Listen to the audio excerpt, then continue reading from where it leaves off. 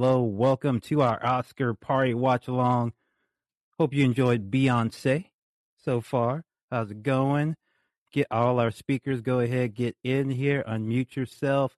Feel free to do so. If you want to call in, feel free to do so. If you want to join in, hop in, feel free to do so. We're just watching the Oscars. DJ Khaled is on screen for some reason. Why is DJ Khaled on the Oscars? Can anyone tell me? Forrest, unmute yourself. Can you please tell me why DJ Khaled is on the Oscars right now? All right, we're getting started with the show. Thank you so much for joining me on Culture for this live call-in episode where we're talking about the Oscars. Thank you, everyone, for joining me. We're going to watch it. We're going to talk about the movies. I'm going to ask you what movies you've seen.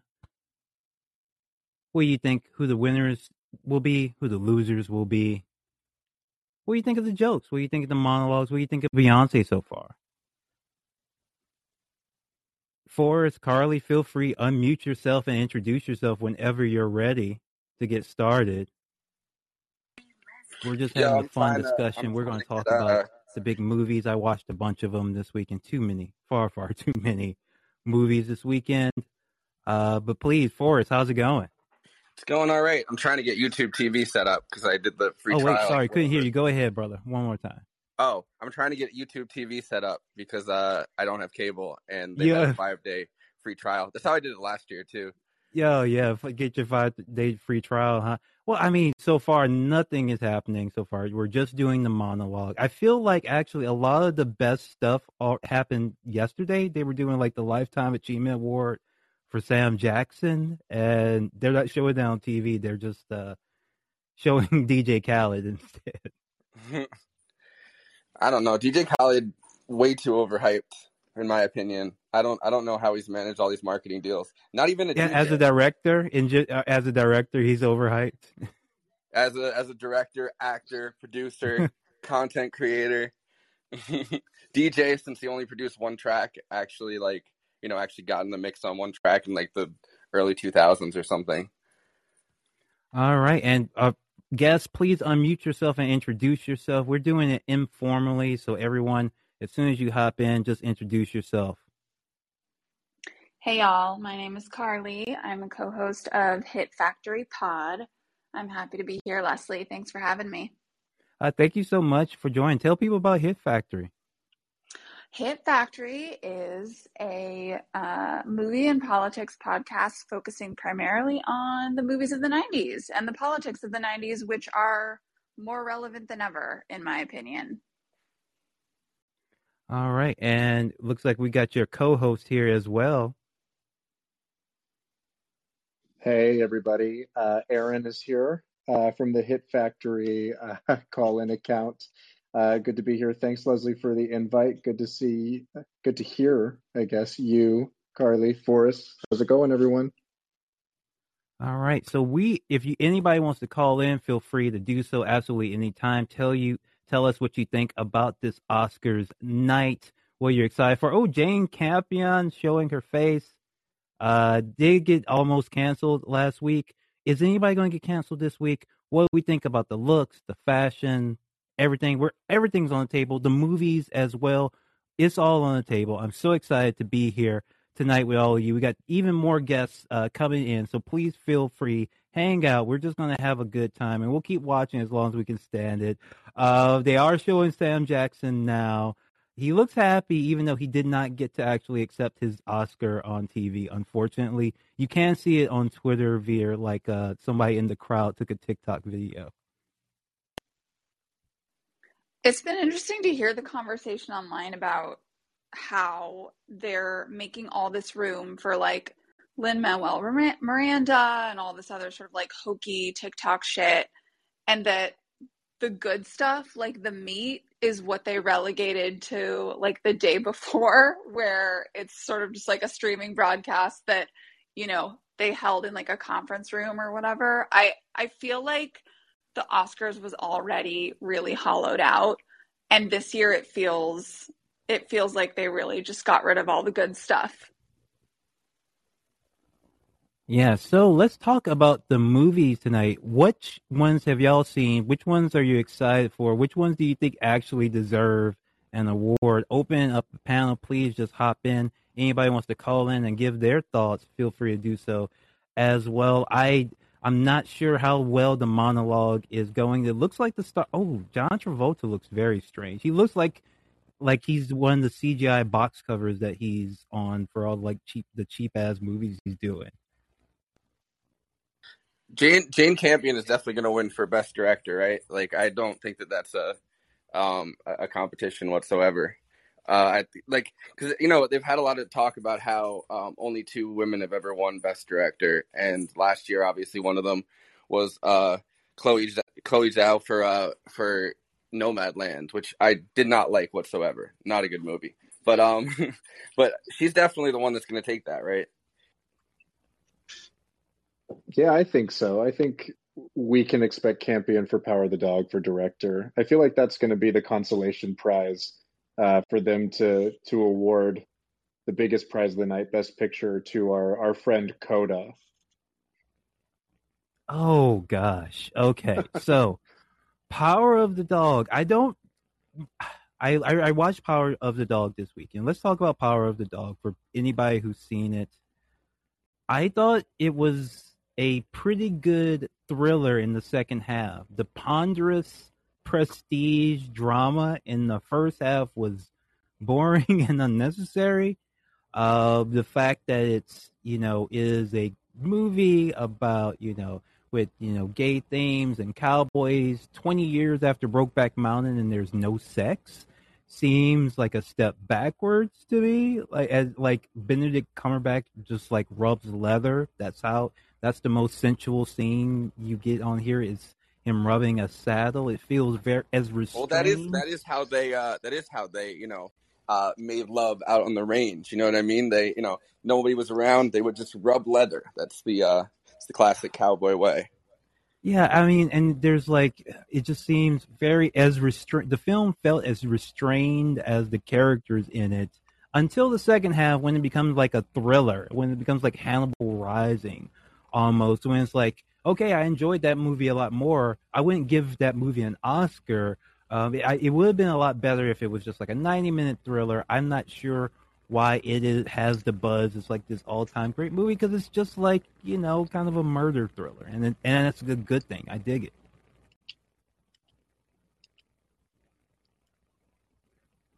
Did anyone else see Power of the Dog? I'll jump in. I feel like Jane Campion winning Best Director for Power of the Dog is going to be like a 30-year makeup for The Piano. I believe she was nominated. If she wasn't nominated then The Piano was definitely nominated for Best Picture. And I watched these 2 films, The Piano and The Power of the Dog, in conjunction with one another, and I think it made me appreciate The Power of the Dog a little bit more. Just sort of as a visual feat, which it definitely is. But I agree with you that in the back half, it definitely picked up as more of a thriller. I liked it. I don't think it's Best Picture worthy. And I think that Campion is a solid director. She's very interested in place. She's interested in people and sort of how they interact with systems. And this movie certainly examined that. But I'm totally with you, Leslie. It felt a little bit regressive. It felt like something that could have been made maybe in the 90s and been provocative then, but definitely in 2022, I think could have pushed the envelope a little bit more. I agree with that. I'll echo Carly's sentiment. I liked The Power of the Dog just fine. I think The Piano is definitely like the superior work in Campion's filmography. And I do kind of feel like, if the awards go to it tonight, it is one of those kind of like 30 years on sort of like makeup Oscars, right? Like they get it wrong so often, or, feel the need to kind of award a filmmaker, and give them their due long past like the point at which they made their best movies. Like I feel like they did that with Scorsese too, right? Like don't get me wrong, I love The Departed, but I think there's a handful of his other films that probably deserve that award more. But yeah, I mean, in terms of like a best picture tonight, I don't know who else is really in the running. I'll admit I haven't seen Drive My Car yet. I have heard fantastic things about Drive My Car, but I just don't know. It's And my car was like almost 3 hours, right? It was the longest by any stretch of any of the movies that are nominated tonight, I think.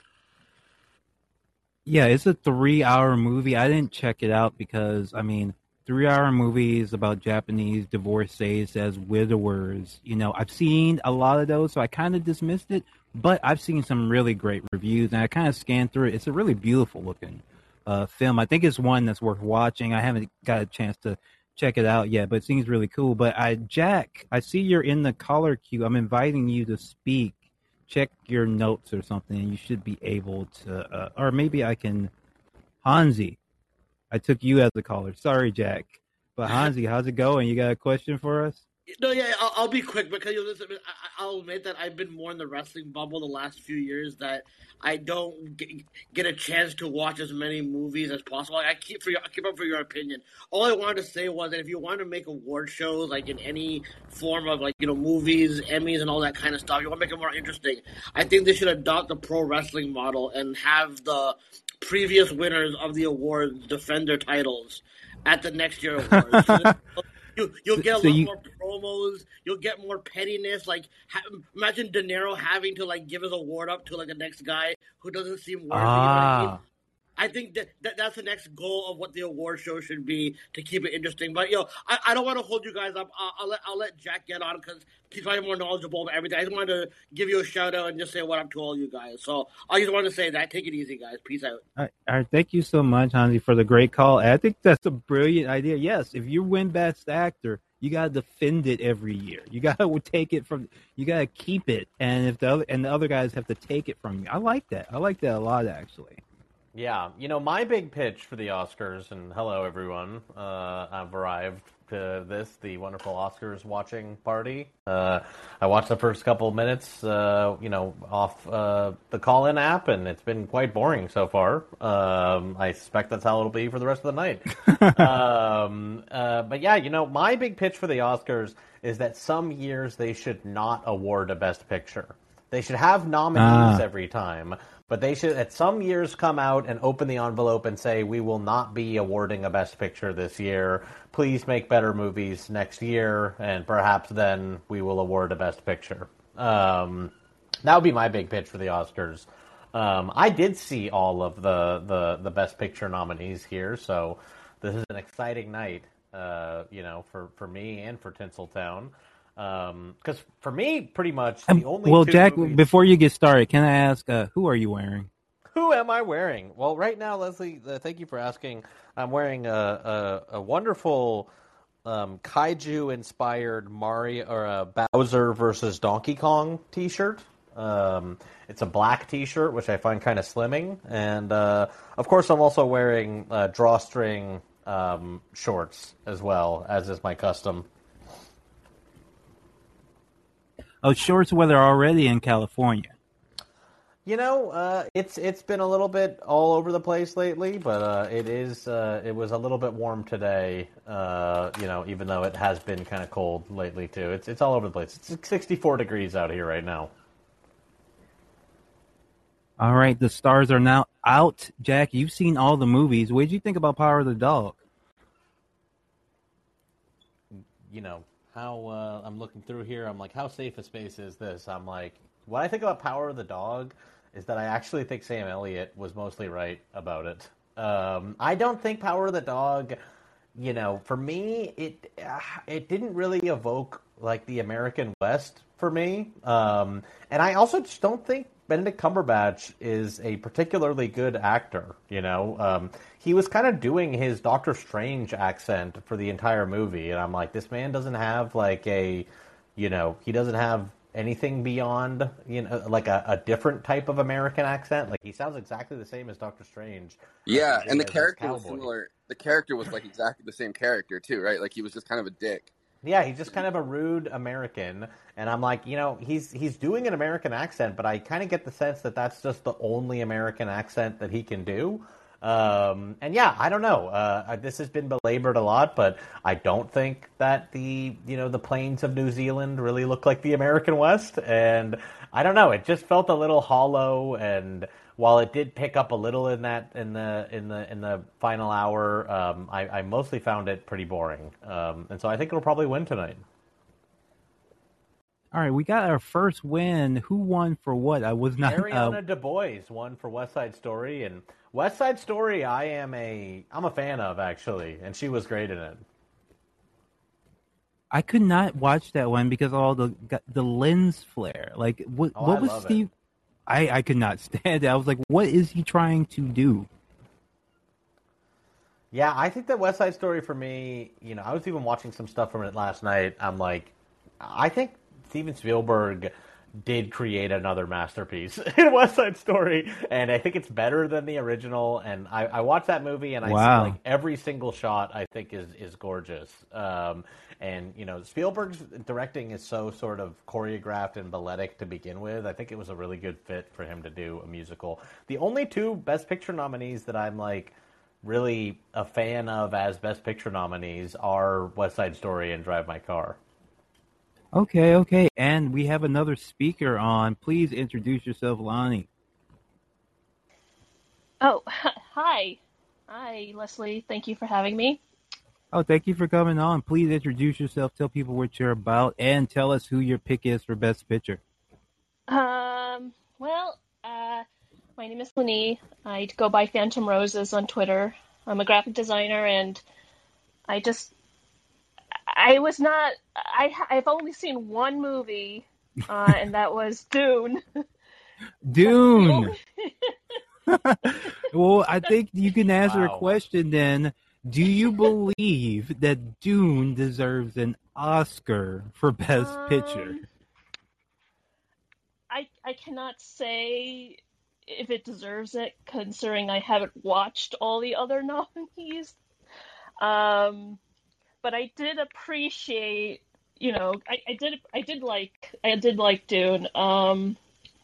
It was just, I don't know what to say about it. It's a good movie. I enjoyed it. As a winner, I don't think so. I think the last time I've ever been excited for like seeing a movie was when Parasite won, like all those years ago, a couple of years ago, and I really loved that movie. So it does raise the question. What Hansi was asking: who would right now still be the best picture if you had to win it every year? If you had to beat the next movie, which movie would still have it? Would it be like No Country for Old Men since like 2008 would still be the best picture every year? That is a good question. That is a question. As I'm going through here, yeah, I'm like, because the cancer in the Academy Awards goes back so many years. You know what I mean? Like there's so many years where like the wrong movie was picked as the best picture. I'm kind of going back through. I'm like, Birdman would not have had a very long reign. You know what I mean? Birdman or The Unexpected Virtue of Ignorance. Birdman. That's a You kind of forget. Oh, maybe The Lord of the Ring: Return of the King would still be the best picture right now. Maybe The Lord of the Rings: Return of the King from 2003. That was my favorite third movie, I guess. How corrupt is this hypothetical universe? Well, I don't know. Yeah, because I think that Jeff Bezos would 100% be able to pay people to keep Nomadland up there and have clips in it. Yeah. Well, that brings up an interesting question about tonight and the Academy voters too. How many, because Coda is an Apple TV Plus exclusive, how many Academy voters have Apple stock? Probably a lot. That's a good question. Okay, I gotta speak about Coda. Because folks, obviously, representation, cool. Actors, great. I loved, having actual hearing impaired, disabled people in playing those roles, and they were great and absolutely phenomenal. Marlee Matlin, she's a former Oscar winner. Yeah, and the dad too was absolutely great. He was hilarious. Love the characters. Great Hallmark movie. I really enjoyed it. I don't think it's an Oscar movie. It's Yeah. like a very light, sentimental family comedy. It's I was not shocked. I an was shocked, Oscar movie. actually. I'm sorry. Yeah, I was shocked, at the... Well, first of all, I agree with you, Leslie, and I did think the scenes that were, like, all in sign language were pretty good, and I think the parents are, like, it's, like, compelling to watch people act, using American Sign Language, but there are a lot of scenes that don't have the deaf parents in them, and it is literally a Lifetime movie. You know what I mean? Like, this is a movie about, like, a teenage girl, like, learning about her breathy singing and, like, getting in choir and being in love with a boy. And I was, like, must- shocked. I was shocked at how the lighting looked. Like, it is such a Lifetime movie. I couldn't even believe it. It actually kind of reminds me of, like, those Christian movies you see advertised. It's not before. a Hallmark movie. Yeah. It's a Hallmark. It's like a Christian flicks kind of movie. I fully agree with you. I will give two caveats. One is I have not seen this movie. Two is my dad is deaf. And I love Marlee Matlin. And the fact that I was not stirred to explore this film at all, especially considering that it is a type of representation and a subject matter that's very near and dear to my heart, I think says a lot. Like, I saw it and I was like, this doesn't look real. This looks like a TV movie at best. And I think I feel that way about a lot of the nominations this year. They just seem kind of empty. They seem more sort of like commercialized for TV.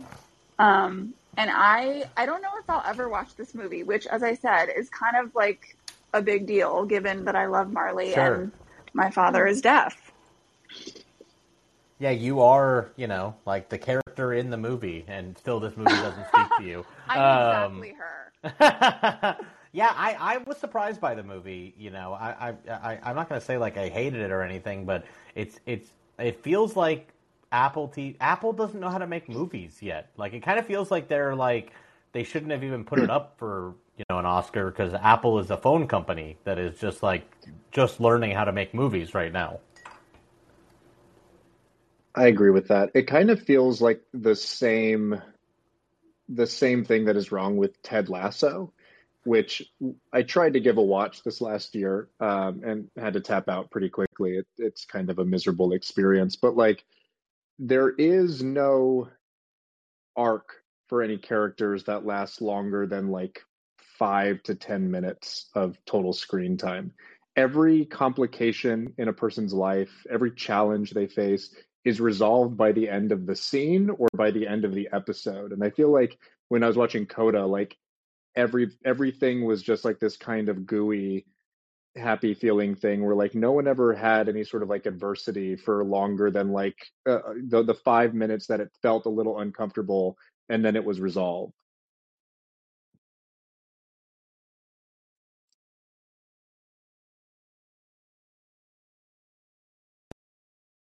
Now I'm kind of watching what bit they're doing up here. Some kind of comedy bit about COVID and being married. Good times.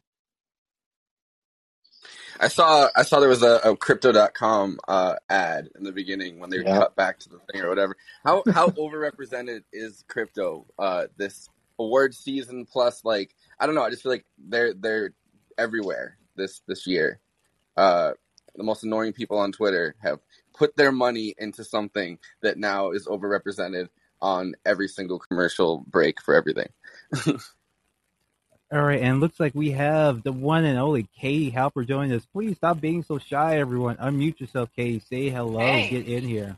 Hi, can you guys hear me? Yes. Hi. Hey, what's going on, Katie? How are you? Good, you guys? Good. Hi, Katie. Hi. Hello. Happy Oscars, everyone. Oh, so Katie, who's your Oscar pick for this year? Who do you think is the best picture? Best picture, remind me my options. Oh, jeez. Well, there was Dune, there was Coda, there was Power of the Dog, Drive My Car, King Richard, Don't Look Up. I'm not sure if you can pick that, Katie. I think you have like a vested interest there. Well, what else? My other conflict of interest. Licorice Pizza, Nightmare Alley, West Side Story. I literally seen one. Well, I think Belfast. not only. Oh, you know what? Wow. You know what? I've seen two of them. So there are two Which two ones did you possible see? wins: Belfast and Don't Look Up. Okay. Yeah. Did you like Belfast? I did like Belfast. It was very moving. I saw it in the big theater, which I think helped. I feel like I'm glad I was able to see it in a big screen.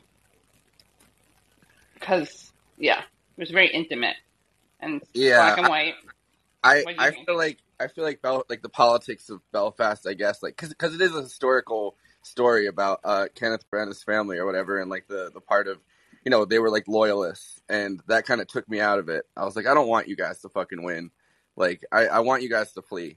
And they did. They fled, but like I wasn't. Spoiler alert, everyone! Spoiler alert! But I understand. In some ways, watching Belfast, I was like, in the first couple minutes, it was kind of exciting. I was like, okay, cool. I don't know that much about this. I'd like to see a movie about the Troubles, but it's really not that. Like, it is a very personal and small movie, and it really is more about like this little boy falling in love, and then he kind of like leaves before anything exciting happens. I don't even like super want to get into the politics of Belfast, which, you know, ends with like a heroic SWAT team kind of protecting the family or whatever. Yeah. But it just is like, it's a very like small movie, but and sort of really contained to just that one city block, more or less. Yeah. Very cute kid. Yeah. Kids is cute, but the movie again is like it's just a light comedy. It's like Leave It to Beaver with some of the Troubles in the background, but the take on the Troubles is just like, can't we all just get along? Well, nope, we'll move out then. It's literally that. It's literally, why can't we all just get along? And it's funny because, I don't know, I feel like it focuses on the religious aspects and not like the colonial aspects, which really are the problem with the Troubles, right? Like, it's the British Empire kind of imposing their will and treating the Irish like shit. And then some of the Irish are like, well, we could stick with this. And the other part of like the population is like, no, we should leave and have our own country away from this. And this movie kind of condenses all of that. You don't even see that part of it. And they're just like, Protestants and Catholics, what's the deal with that? You know, why can't they just get along? They're pretty much the same thing anyway. It looks like Dune has just taken Best Sound, is it? Hey, you know, I saw Dune in IMAX, and I will concur that Dune had the most remarkable sound that I've seen in a movie theater this year. There's other things I don't like about Dune, but I do think the sound design was quite good. I saw the Batman movie, guys. Oh, you saw the Batman? Wait, Katie, why? Oh, wow! I would not expect you to go see the Batman movie, especially the 3-hour one. What did you think? I liked it, and I saw it in IMAX because I let a friend convince me that would be the right way to see it, but it wasn't even done in IMAX, so it was just kind of crappy. Oh. To watch it in IMAX, I think, if it's not done IMAX, but I liked it. Oh, you liked it. Neither Jack and I liked it. We thought it was the worst Batman movie. Really? Yeah. Well, I mean, I'm still not. I feel like maybe that is like proof that it's bad. That fact that I liked it. I'm so unknowledgeable about Batman. All right, so we have a White Man Can't Jump reunion. Yeah. They are doing a sequel for it. Oh, so my this goodness. is just for us. They are doing this. I think I read it in Variety maybe a couple weeks ago. The sequel is coming. Sequel/reboot is coming. But we got our Jack Harlow. White Man Can't Jump is such a specific it's so specific to the time. Like, it's very like that. The 90s, early 90s. I don't know what you can say with that movie now, but I guess we'll see. All right, so we got callers on the line. So Jay, go ahead. If you want to go ahead, unmute yourself, ask a question, give a comment, tell us who your pick for the winners are. Will you be seeing White Men Still Can't Jump? Please let us know. Hello, everyone. Just seeing how this works really quick. I'm not watching anything, but just to pop off because YouTube comments don't like me saying that Benedict Cumberbatch is a literal plantation owner. Him and his entire family are literal plantation owners. Wow. He goes to red carpets dressed up as a plantation owner. Jared Bush, the director of Encanto, is a literal CIA agent, member of the Bush crime family. He's proud and out about it. I did not know this, but I am not. I would not be surprised by either of these developments. I mean, Benedict Cumberbatch, he has big plantation owner energy, as seen by like the roles he takes on. I mean, literally, he was like a big rich guy holding a ranch in Power of the Dog. Literally, he loves that shit. So yeah, look it up. I can't watch. I'm not a fan of this, but I'm listening to you guys watching it, and it's fun. So thanks for doing that, and I'll keep listening. I'll keep popping off in the comments too if I see anyone sus. Thank you so much, Jay. Much appreciated. All right, we'll take it. Go ahead. Any comments on that Benedict Cumberbatch plantation owner? I mean, this thing about Jared Bush, I was actually surprised to find this out. Jared Bush, I guess, is related to the Bushes. I'm just like looking at here. It's like Bush co-wrote the script of Zootopia and co-directed the film. He was excited to work on a spy film because both his father and grandfather worked for the CIA. I'm like, so yeah, I guess he's like among those Bushes. So you start at Zootopia, do the cop movie, and then you end up doing Encanto. I'm shocked. I'm shocked by that caller review. Oh, his wiki is very his wiki is curious because it doesn't link back to the family. You would just think that he's just a guy named Bush who happens to grew up in Gaithersburg, Maryland. Yeah, it just happens. Oh, wow. Yeah, I'm trying to figure it out. It's like it seems very strange. It is very curated. Just a question. Why is John Travolta here? I don't know.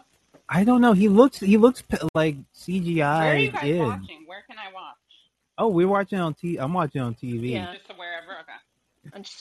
Yeah, this is on ABC. Yeah, it's actually not that much happening. They cut off Sam Jackson, but I feel like all these. What did he win for? Lifetime achievement, and they didn't show it. They did. They looked at his speech. He looked at his speech. It was just "motherfucker" written over and over and over again. Wow.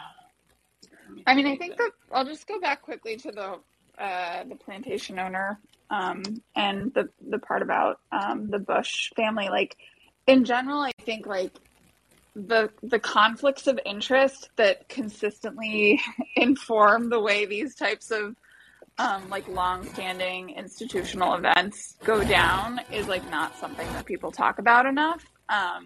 So I appreciate Jay bringing that up, and I also just think in general, like, if we're asking questions like how many people on the Academy board like own Apple stock and things like that, it's like it comes back to the thing that we always come back to in the late stages of capitalism, which is like everything is chosen for us based on like market factors and based on like corporate power, not actually based on the caliber of or quality of the storytelling or what we pretend it may be.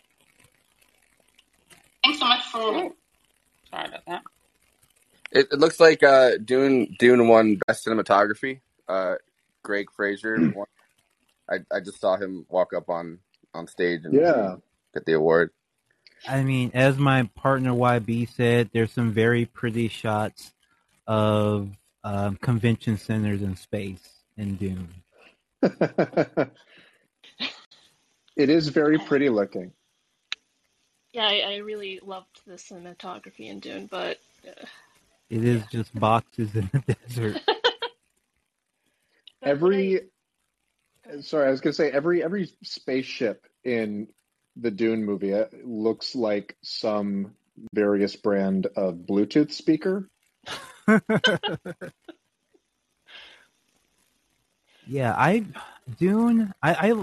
I didn't really like Dune, and it's bothered me that this is by far the dumbest version of Dune you can get. This is the Paul W.S. Anderson version, where maybe a little bit less fun, maybe a little bit with a slower pace, more ponderous. And it bothers me that this is considered like the best like picture, because I feel like Oscars used to look down on this sort of thing, like science fiction and superhero stuff, and this is the most superhero-y, science fiction, light pop action-y version of Dune, rated PG-13. Villeneuve says he was going for that vibe, so I don't know why this movie is up there, except for it's one of the few movies that looks even halfway decent that came out. Do you think they're trying to prop it up or make it feel like, this is going to be the sci-fi version of Lord of the Rings? Is that what you're thinking? Or you know what I mean? Like, Yeah. That's why they had nominated it this year. Yeah, it feels like that, but I don't think Villeneuve moved to New Zealand for a decade. He put the work in. That, I think Jackson this is their kind of attempt at making the Oscars a little more populist, while kind of disregarding that not that many people really went to see Dune. Yeah. Did anyone see White Man Can't Jump in the theaters? In the theater, I actually think I did. I actually did see White Man Can't Jump in the theater. Now I remember it. It is rated R. But I think I came in maybe I think after the newts. I saw it with my dad. I think. I was not alive, so. Yeah, well, that's why I said any of you. I didn't think all of you had. No. I was alive. I did not see it in theaters, but I definitely. It was on all the time on premium cable, I think. So I remember seeing it on TV a lot. But we actually, Aaron and I, for Hit Factory, for another show we're doing called 30 Years Later, just watched White Men Can't Jump because the anniversary of its release is in fact today, which is why they had them up on stage. Yeah. Wow. That's a great show, by the way. We're not the host of 30 Years Later. Our friends Ricky and Chris Chafin and Ricky Camilleri do that one. And it's a lot of fun. Awesome. I will say one thing that came up when we were talking about White Man Can't Jump, and then I'll stop talking about it because it's not a movie that's nominated this year, is, this refrain that I think has become old at this point, but that doesn't make it any less true, which is that they don't make movies like this anymore. We were talking about the fact that the movie itself is, it's a sports movie, it's kind of a comedy, and it's not about race, capital R, but it is allowing room for those conversations to happen and just sort of real friendships to be explored. And that now, when movies are made, to justify their existence, they have to be about something, like TM, or, be part of the franchise. And that we've lost kind of that middle of the road, kind of mid-budget. This is just a story about some guys and some interesting stuff happens, because we're talking about real life. And I really love White Man Can't Jump. I think it's an awesome movie.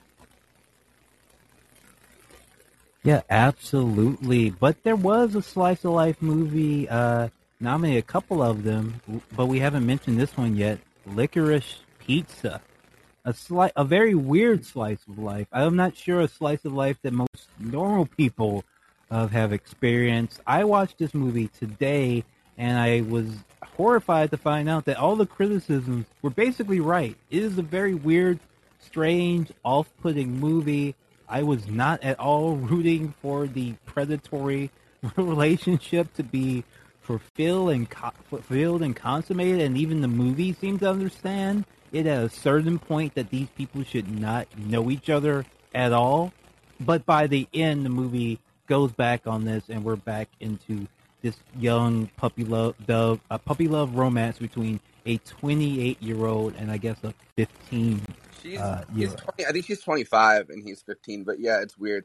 I think that the way that the movie justifies it, though, in some way, I guess. I mean, I'm not trying to stand up for age gap discourse or whatever, but I think that the way the movie justifies it is it's kind of Alana Haim's coming of age story rather than being Philip Seymour Hoffman's son's coming of age story. You know what I mean? So it's kind of playing with the idea, I guess, that at 25 she's still completely unfulfilled and lost and is kind of in this perpetual adolescence. And I really wish that it wasn't like a 15-year-old that she was, not trying to bang and then, probably ended up banging right after that because it made it very off-putting and very weird. But I do think that it's kind of like it's her coming of age story rather than anything to do with him.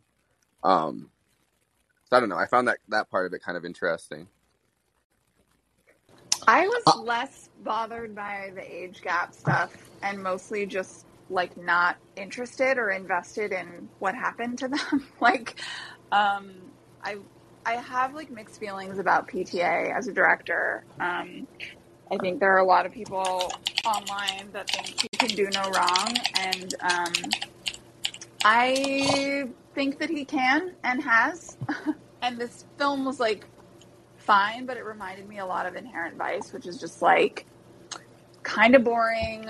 A lot of just like vignettes, like opportunities for PTA to showcase vignettes that he really wants to showcase, and not necessarily like giving me anything to really care about the people involved. And agree with you, Leslie, definitely not normal slice of life. Like totally insulated, upper middle class, white suburban Los Angeles slice of life for sure.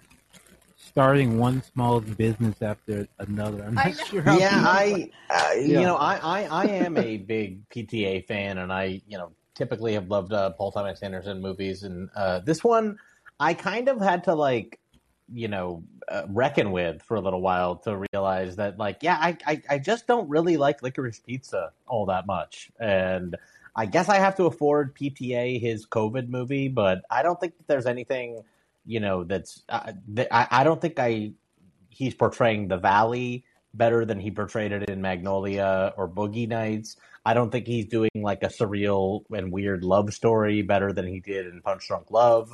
I kind of just think this movie is, I do think it's the worst Paul Thomas Anderson movie, and I kind of walked out kind of feeling like it's not that, impressive of a film. And that was a surprise to me because I am someone who is like a Paul Thomas Anderson can do no wrong kind of person.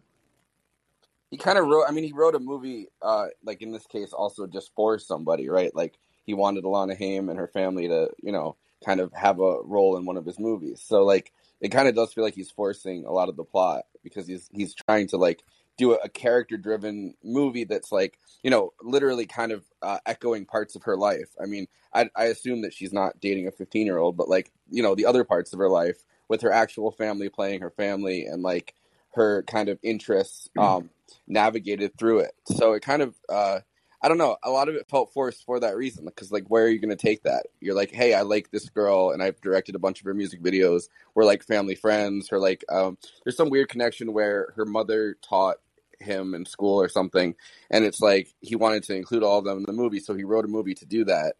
And it's like, where are you going to really take that idea? Yeah, Tony Hawk. This is a bizarre thing with Tony Hawk talking about James Bond. I would assume this is NFT related, just from the collection of people.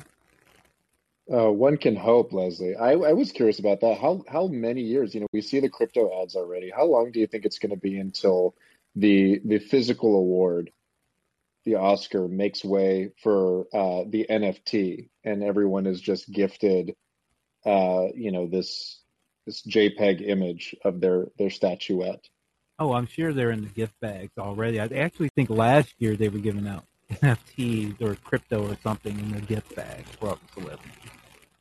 NFT, of course, stands for no fucking trophy.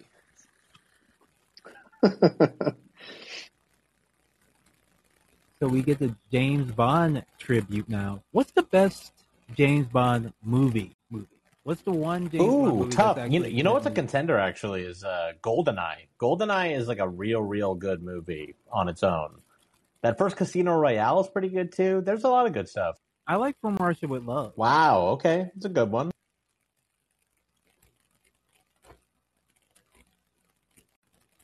Oh, panel, please chime in with your favorite James Bond.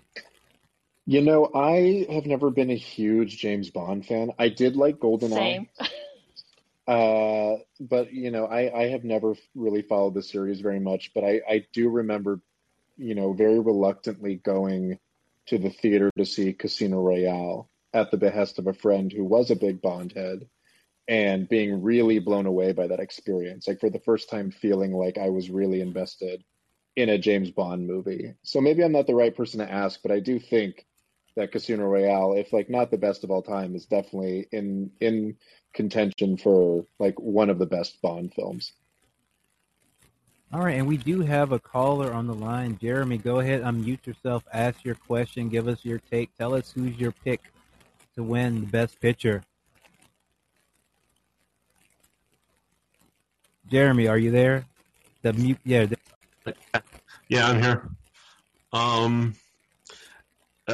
My Best Picture isn't even nominated this year, so this is kind of a lost cause. But I think that this year, No Time to Die should win Best Picture because it's the only. I'm like a huge James Bond freak, and it's the only Bond film that has gotten me to cry since On Her Majesty's Secret Service. Like at the end of that one with Diana Rigg getting shot by Blofeld. And I haven't seen that many movies this year, like current movies, but I think that one's pretty cool. I think that Billie Eilish should win for that song that she did for it. And I also think something I think would be pretty funny is if Simon Rex would have gotten a nomination for Red Rocket. So, and if he could have won that, which would mean that a porn star would have won an Oscar, I think that would have been cool. I mean, and also MTV VJ winning an Oscar. I don't think that's happened yet. Maybe Pauly Shore winning Oscars. Does anybody know? I would hazard to guess probably not. I was at a rave one time in Brooklyn, and for some reason Simon Rex was there, just like hanging out by like the concession stand. I have a picture of it somewhere. I ran up to him and was like, "Hey, you're Dirt Nasty, aren't you?" And he's like, "Yeah." And I got a picture of me hanging out with Simon Rex. It's cool. Personally, I think that every year the Oscar should go to the film Riki-Oh, The Story of Ricky. I don't care that it came out in 1990. I think it should just keep getting the Best Picture award.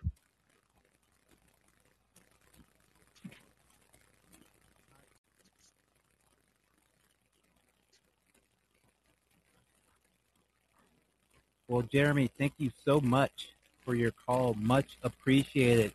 Please keep hanging up with us. We'll keep watching the Oscars. We'll keep hanging out. We'll keep talking about the Oscar picks. Folks, he mentioned a movie that didn't get nominated. What are some movies that should have been nominated for Best Picture? Or some performances that should have been nominated but did not get nominated? My big one, I think, Green Knight. I'm shocked that this didn't get any love. I just saw that today. I really liked it. And should have been nominated, I believe. Yeah, surprised that Green Knight didn't see anything. As is tradition, the Academy has totally rebuked the great Paul Schrader, and I would have liked to see the card counter somewhere in contention. At the very least, Oscar Isaac for his performance in that. Tiffany Haddish does a really good job in a supporting role in that movie as well. I'm very shocked, but also I suppose not, if I stop to think about it, that Benedetta is not nominated, at least in the international category. I think that film is perfect and amazing and so thrilling. But we all know how the Academy feels about Paul Verhoeven, so there you have it. Yeah, that's the one Verhoeven movie I haven't seen yet. It's so good, and Forrest. it seems like it's really good. It seems like it's really good. It's phenomenal. When I finally do, like, we have to do a movie night extravaganza episode on it, because I feel like we've done streams on everything else, including Showgirls, which we had. I think you guys did your Showgirls stream like 2 weeks after we did ours or something, like when you guys did your episode. We did. So I was Showgirls is like the movie of 2022 right now. I have seen many of our friends and contemporaries in the podcast and stream game talk about it within the last like couple months here. It's like it's having another sort of resurgence. Yeah, and it's a good ass movie. But I the first, so I watched it like 3 times. I hadn't watched it before that. I don't know why, but I just hadn't. And I liked it more, I think, every time I watched it again. I started off kind of being neutral about it, which is kind of my like contrarian position. I think about every movie that people either love or hate. I'm always like, I don't feel any type of way about this. But I don't know. I ended up enjoying it like the second 2 times I watched through it more. And then talking about it kind of was cool. There's a lot going on. Yeah, it's so good. Not to just, spend the entire show. I know we've already plugged a bunch of other people's stuff, but the excellent critic, Adam Naiman, has a whole book on it called It Doesn't Suck. And I read that ahead of our episode. And he, I think, makes an excellent case for that movie being just a secret masterpiece. I think that movie is so great. Well, it connects to, what we were saying earlier about like Power of the Dog not having kind of sex in it, right? And I like Verhoeven's talked about this a lot. Like nudity and sex in general kind of aren't shown within American cinema. Like we're incredibly puritanical about that. And it's kind of gotten to the point where like even like in the 70s and 80s kind of there was a moment where people like auteur directors obviously realized that they can show that, like show sex more, and they like tried to experiment with it. But like we're kind of at a point where it's been totally taken out of all American cinema, like all mainstream American cinema, really. Like kind of pornography is considered one category and mainstream cinema is considered another category. Everybody wants that PG-13 like rating, you know what I mean? Like that's kind of the sweet spot because they want everybody really to be able to see their movie. So hearing Verhoeven kind of explain that and talk through it while defending Showgirls on a bunch of different panels, like kind of made a lot of sense. And with Power of the Dog, like it's interesting. That's kind of a movie that's completely devoid of, it's about sexuality while being completely devoid of sex, which kind of feels like the culmination of exactly what Verhoeven was talking about.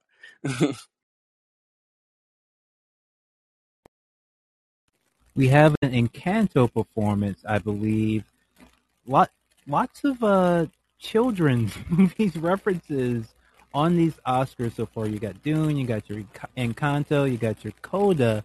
I don't feel like this is a very terribly mature batch of films that we're looking at, that the Oscars are looking at. It feels like the industry on the whole has kind of bent to the whims of Disney and movies for adults. Even the movies that are supposed to be for adults, like Licorice Pizza, extremely kid-focused movie, even though Paul Thomas Anderson was talking about how hard it is to make a movie for adults, but then he chose not to make one. Yeah, I agree with you, Leslie. Everything feels kind of dumbed down a little bit, younged up, I guess. And, if we're talking about other movies that didn't make the cut this year, a great movie that is like, if you wanted to award a sort of like capital M like message movie that's actually like about our time despite the time period it's set in, The Last Duel, the Ridley Scott movie. He released 2 this year. House of Gucci, I think, is being recognized somewhere along the way here, maybe in the actor categories. I don't even remember. But The Last Duel, I think, is the superior movie. Excellent performances in it. Also, dealing with something that is like, very sort of proximate to the Weinstein controversy. Like, it feels like the kind of movie that like Hollywood should be sort of like receiving and rewarding.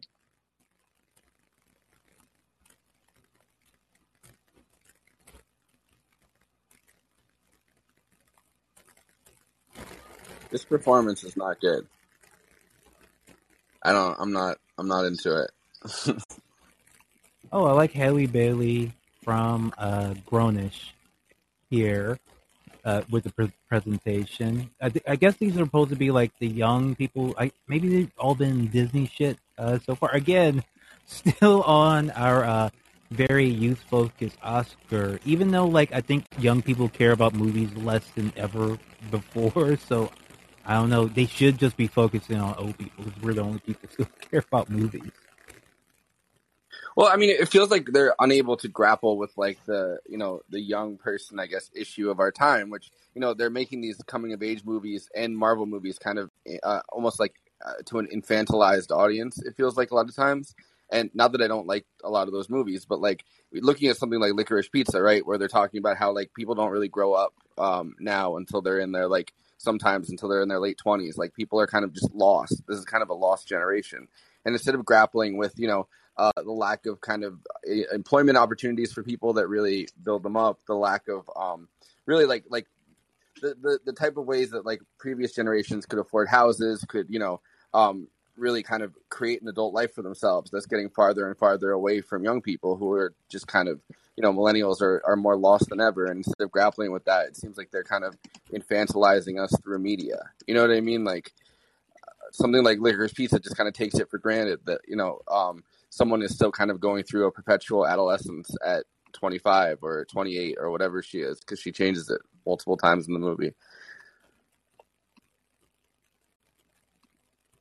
And Encanto wins. Jared Bush is coming to the stage. His first Oscar nomination. Part of the Bush crime family, apparently. What did they win for? Was it best song or... It seemed like it was best animation. I think it's best animated. Yeah, it looks like animated feature. Yeah. Best regime change operation. I have not seen any of these in the animated category. But Luca did look interesting to me.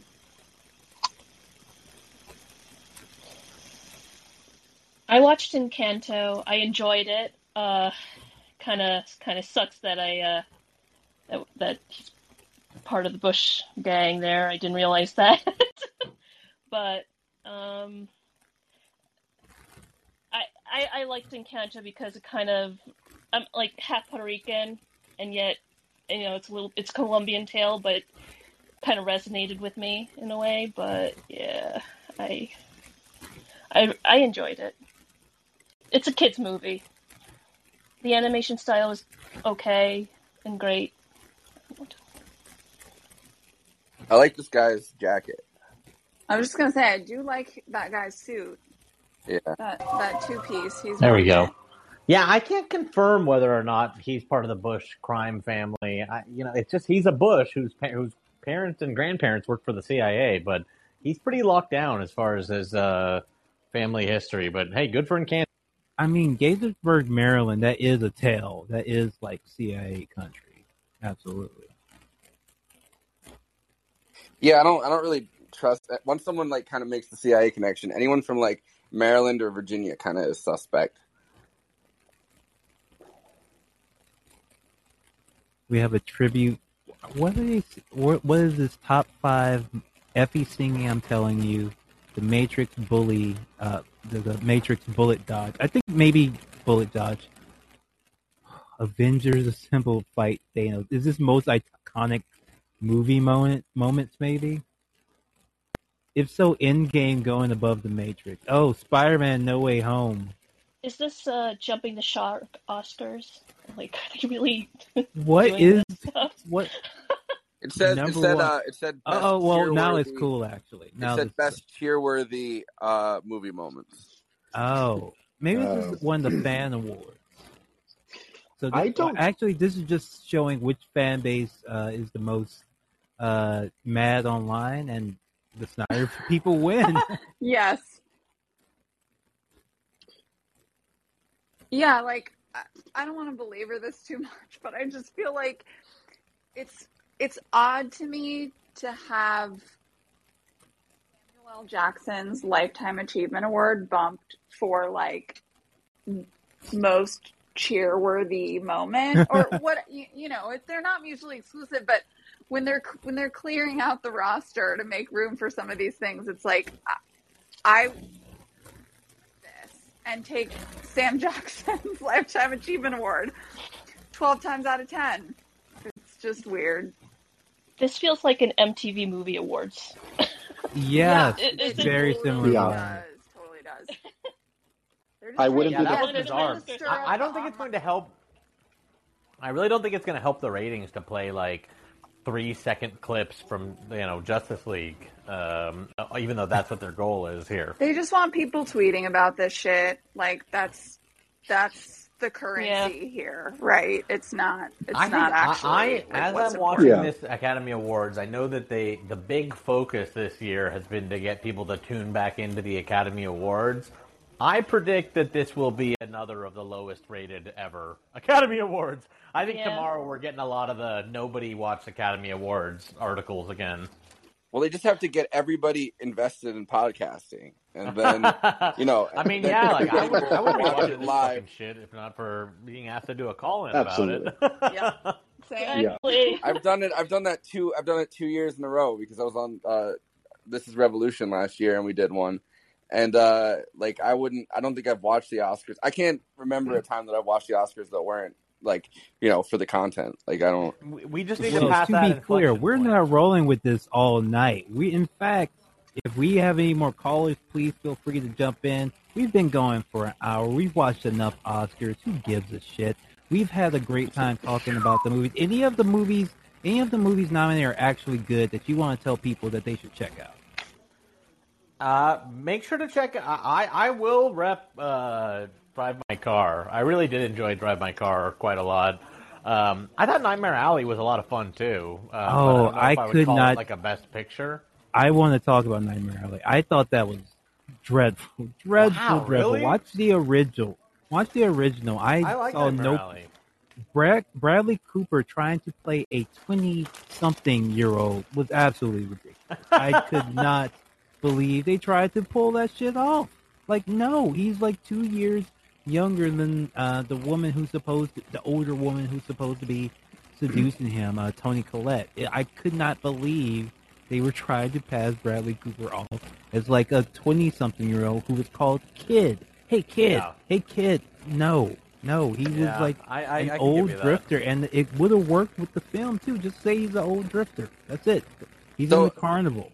So I haven't seen the Bradley Cooper one yet, and I intended to, and then I just didn't. But we did an episode on the 1947 Nightmare Alley. I think 2 months ago or 3 months ago, and I also read like a good portion of the book for that episode because we had Elaine Jones from Jacobin on and to talk about it. And, she's great. She's absolutely yeah, great. she is. Yeah. But so I was like steeped in like the Nightmare Alley, both like the literature and the older movie, and I actually really enjoyed the older, like the 1947 movie, and would 100% co-sign that that's the one you should watch. It's funny to me, I had heard pretty mixed to like rather negative things about Nightmare Alley. But I saw a post from William Friedkin, the great Billy Friedkin, on his Twitter account, talking about how great the new Nightmare Alley is, and it piqued my interest. But now I think I understand maybe where this is coming from. So Friedkin did a movie in 2000 called Rules of Engagement with Samuel L. Jackson and Tommy Lee Jones. And in the movie, they're like supposed to at one point be playing younger, like 20-something versions of themselves. I remember in Vietnam, and then like also be like Philip Baker Hall plays Tommy Lee Jones's dad in it, even though like he's only like 15 years older than Tommy Lee Jones maybe. So like that weird age thing where they're portraying people significantly younger than them, maybe that I think now that's why Friedkin was so attracted to Nightmare Alley. It's like they tried to make Bradley Cooper like a 25-year-old, and he's like, that's what I've been trying to do with all of my movies too. Was it more awkward than De Niro the aging stuff in The Irishman? Yeah, I mean, I didn't mind the De Niro stuff. They're just like the couple of those like wide shots, right, where it's like it's clearly like an older man who's moving kind of slow, who's supposed to be like overpowering, like some like thug. I didn't really notice that much until I joined a bunch of Scorsese meme groups on Facebook, and they all make fun of that and just like Photoshop De Niro into like other things where somebody should be playing like somebody much younger. They're like, look at this 12-year-old, and it's fucking De Niro and de-aging face. Wait, Forrest, did you just say you joined a bunch of Scorsese Facebook, like, hate Facebook groups? No, not hate. Like Martin Scorsese eyebrow posting. Like, it's people that really like Scorsese movies that are making. Yeah, no, Okay. I fucking love Scorsese. I'm not. You know, I would cut off my. I thought you were maybe doing it for like research purposes, like, you know, tracking. No, I the tried. conversation. I tried that one time with when we did Roadhouse. I joined a Sam Elliott boomer posting group for that, and just kind of regretted it forever. So my ironic content mining joining bad Facebook meme groups are done. I tried it one time. I didn't like it.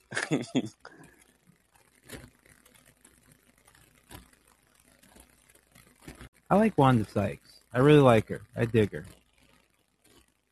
She's great in Curb Your Enthusiasm. I love that she just kind of pops in on random episodes. Always giving Larry shit.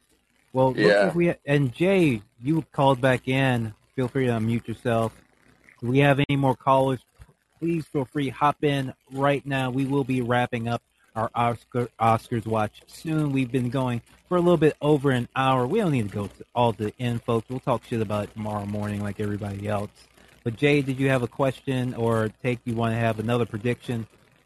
Sorry, just really quick to mention in the animated category as well, there was another plantation owner from Cuba, a Gusano, European, Philip Lord Betancourt. Which Oh is yes, the- we know about all Lord. about. Know about Lord. Everybody know about Lord. Lord be posting about the shit on Twitter. Everybody knows about Philip Lord. He can't help himself. Jack, you were the one who first told me about him a while ago, I think.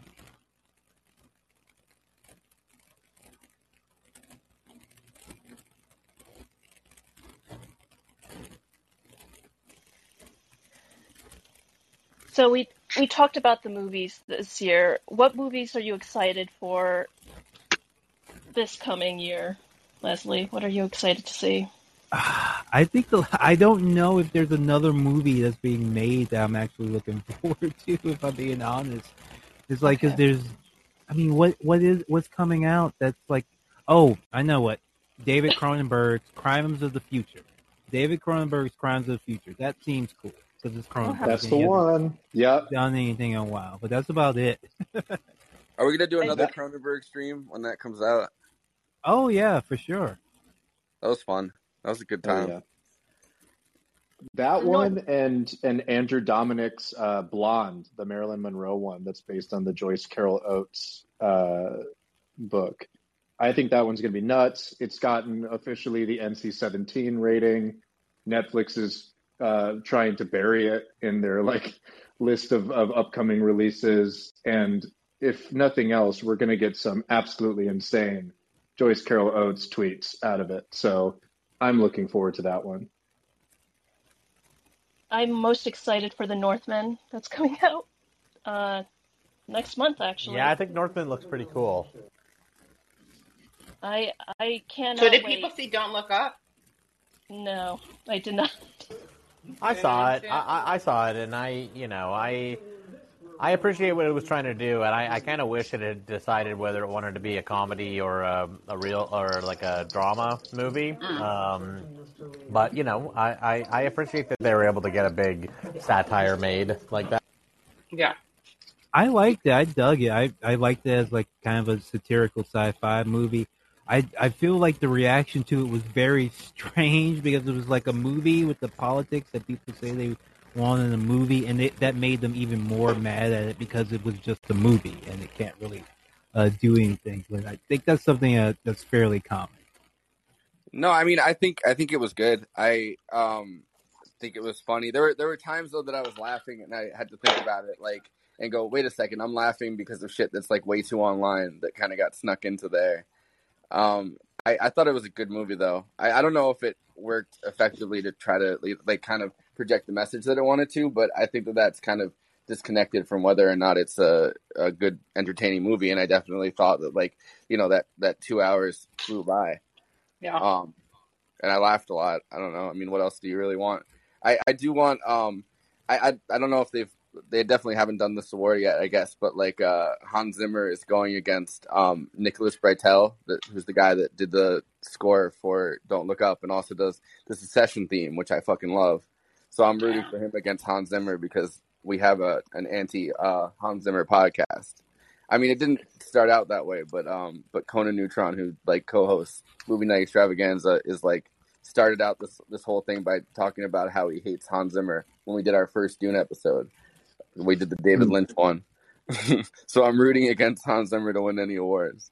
Not to disappoint you, Forrest, but the score award is one that they took off air for this year's broadcast. And it was Hans Zimmer, wasn't it? Hans Zimmer did win. God damn it. Fucking Hans Zimmer.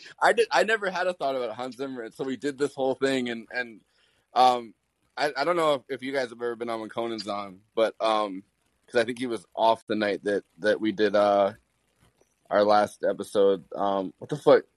The one with Clive Owen or whatever. Conan was on for Children of Men. Children of Men. Why am I blanking on that name? I watched it 3 times for that episode. But yeah, yeah, I think he showed up at the last minute, right? Yeah, so he's I mean, as a musician, obviously, like he's just very anti Hans Zimmer because he thinks he's a hack. So so I started rooting against Hans Zimmer.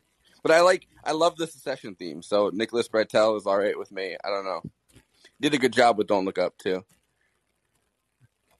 I'm checking Twitter right now, and people are actually losing it about this Justice League win for most fan-worthy moment. So I guess the getting people talking, it did work.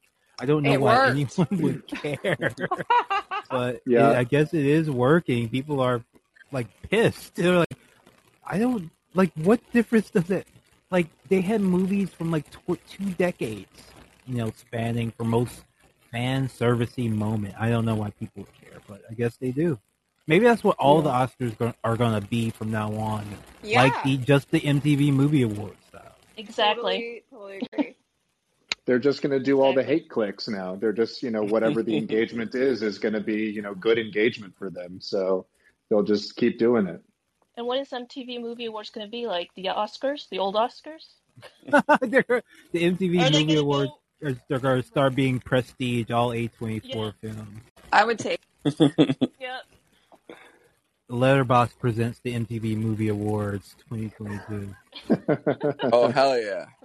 No, I think also, though, that, like, it's just kind of an awkward fumble, I guess, into the fan service part of it, right? Like, I think it's interesting to watch that more than it is infuriating. Like, it's interesting to watch how they kind of try to represent, like, the more, I guess, populist is the right word, like, view for movies. And so it's interesting when it's kind of this fumble into it. And they're like, well, the pigs at home, like all of these people watching that are like the viewers, they love Marvel movies. So let's show them like a bunch of clips of Marvel and DC movies and see if they react to that better. Of course they won't, but like, yeah. And it's so foolish because people who like that stuff still want like the serious movies to be serious, right? They still want the Oscars to be the Oscars. There's a very narrow window of people who like Marvel movies, but also want Marvel movies to win Academy Awards, I think. I was actually going to ask if, like, Twitter is not the litmus test or, like, the weather vane for this. And so I fully realize that my perspective here is being colored by that. But it seems, based on the online conversation, that more and more people are approaching these films as, like, high art. I could be totally misreading that, but I feel like the way that people talked about the Eternals movie was just, like, totally insane. I thought I was losing my mind. But I don't know. I feel like you're more up on those conversations than I am, Leslie. Yeah, I feel like it is very Twitter, very people who used to have Tumblrs became like bloggers for like outlets and stuff. I think a lot of that happened. I don't feel like it really has a strong place in the real world. And Troy Kotsur from Coda wins Best supporting actor. Good pick, I think. I like it. I'm okay with that one. I thought he did he's good in in a that not movie. great movie. It was a good performance. Yeah. It was presenting that award was the grandma from Minari, right? I'm pretty sure. Yeah, I was so in the bag for her to win last year, and she did. She won Best Supporting Actress. But like, I don't know. That was the one award last year I decided I really really cared about, and because I loved her in Minari. Minari was fucking good. What is up with this set? It is very strange. I do not like this set at all. I don't like the redesign kind of, I don't know, far future science fiction. It looks like a Pepsi logo in the background to me. Very strange. being the graphic the designer. Wavy kind of thing. It feels like a really retro.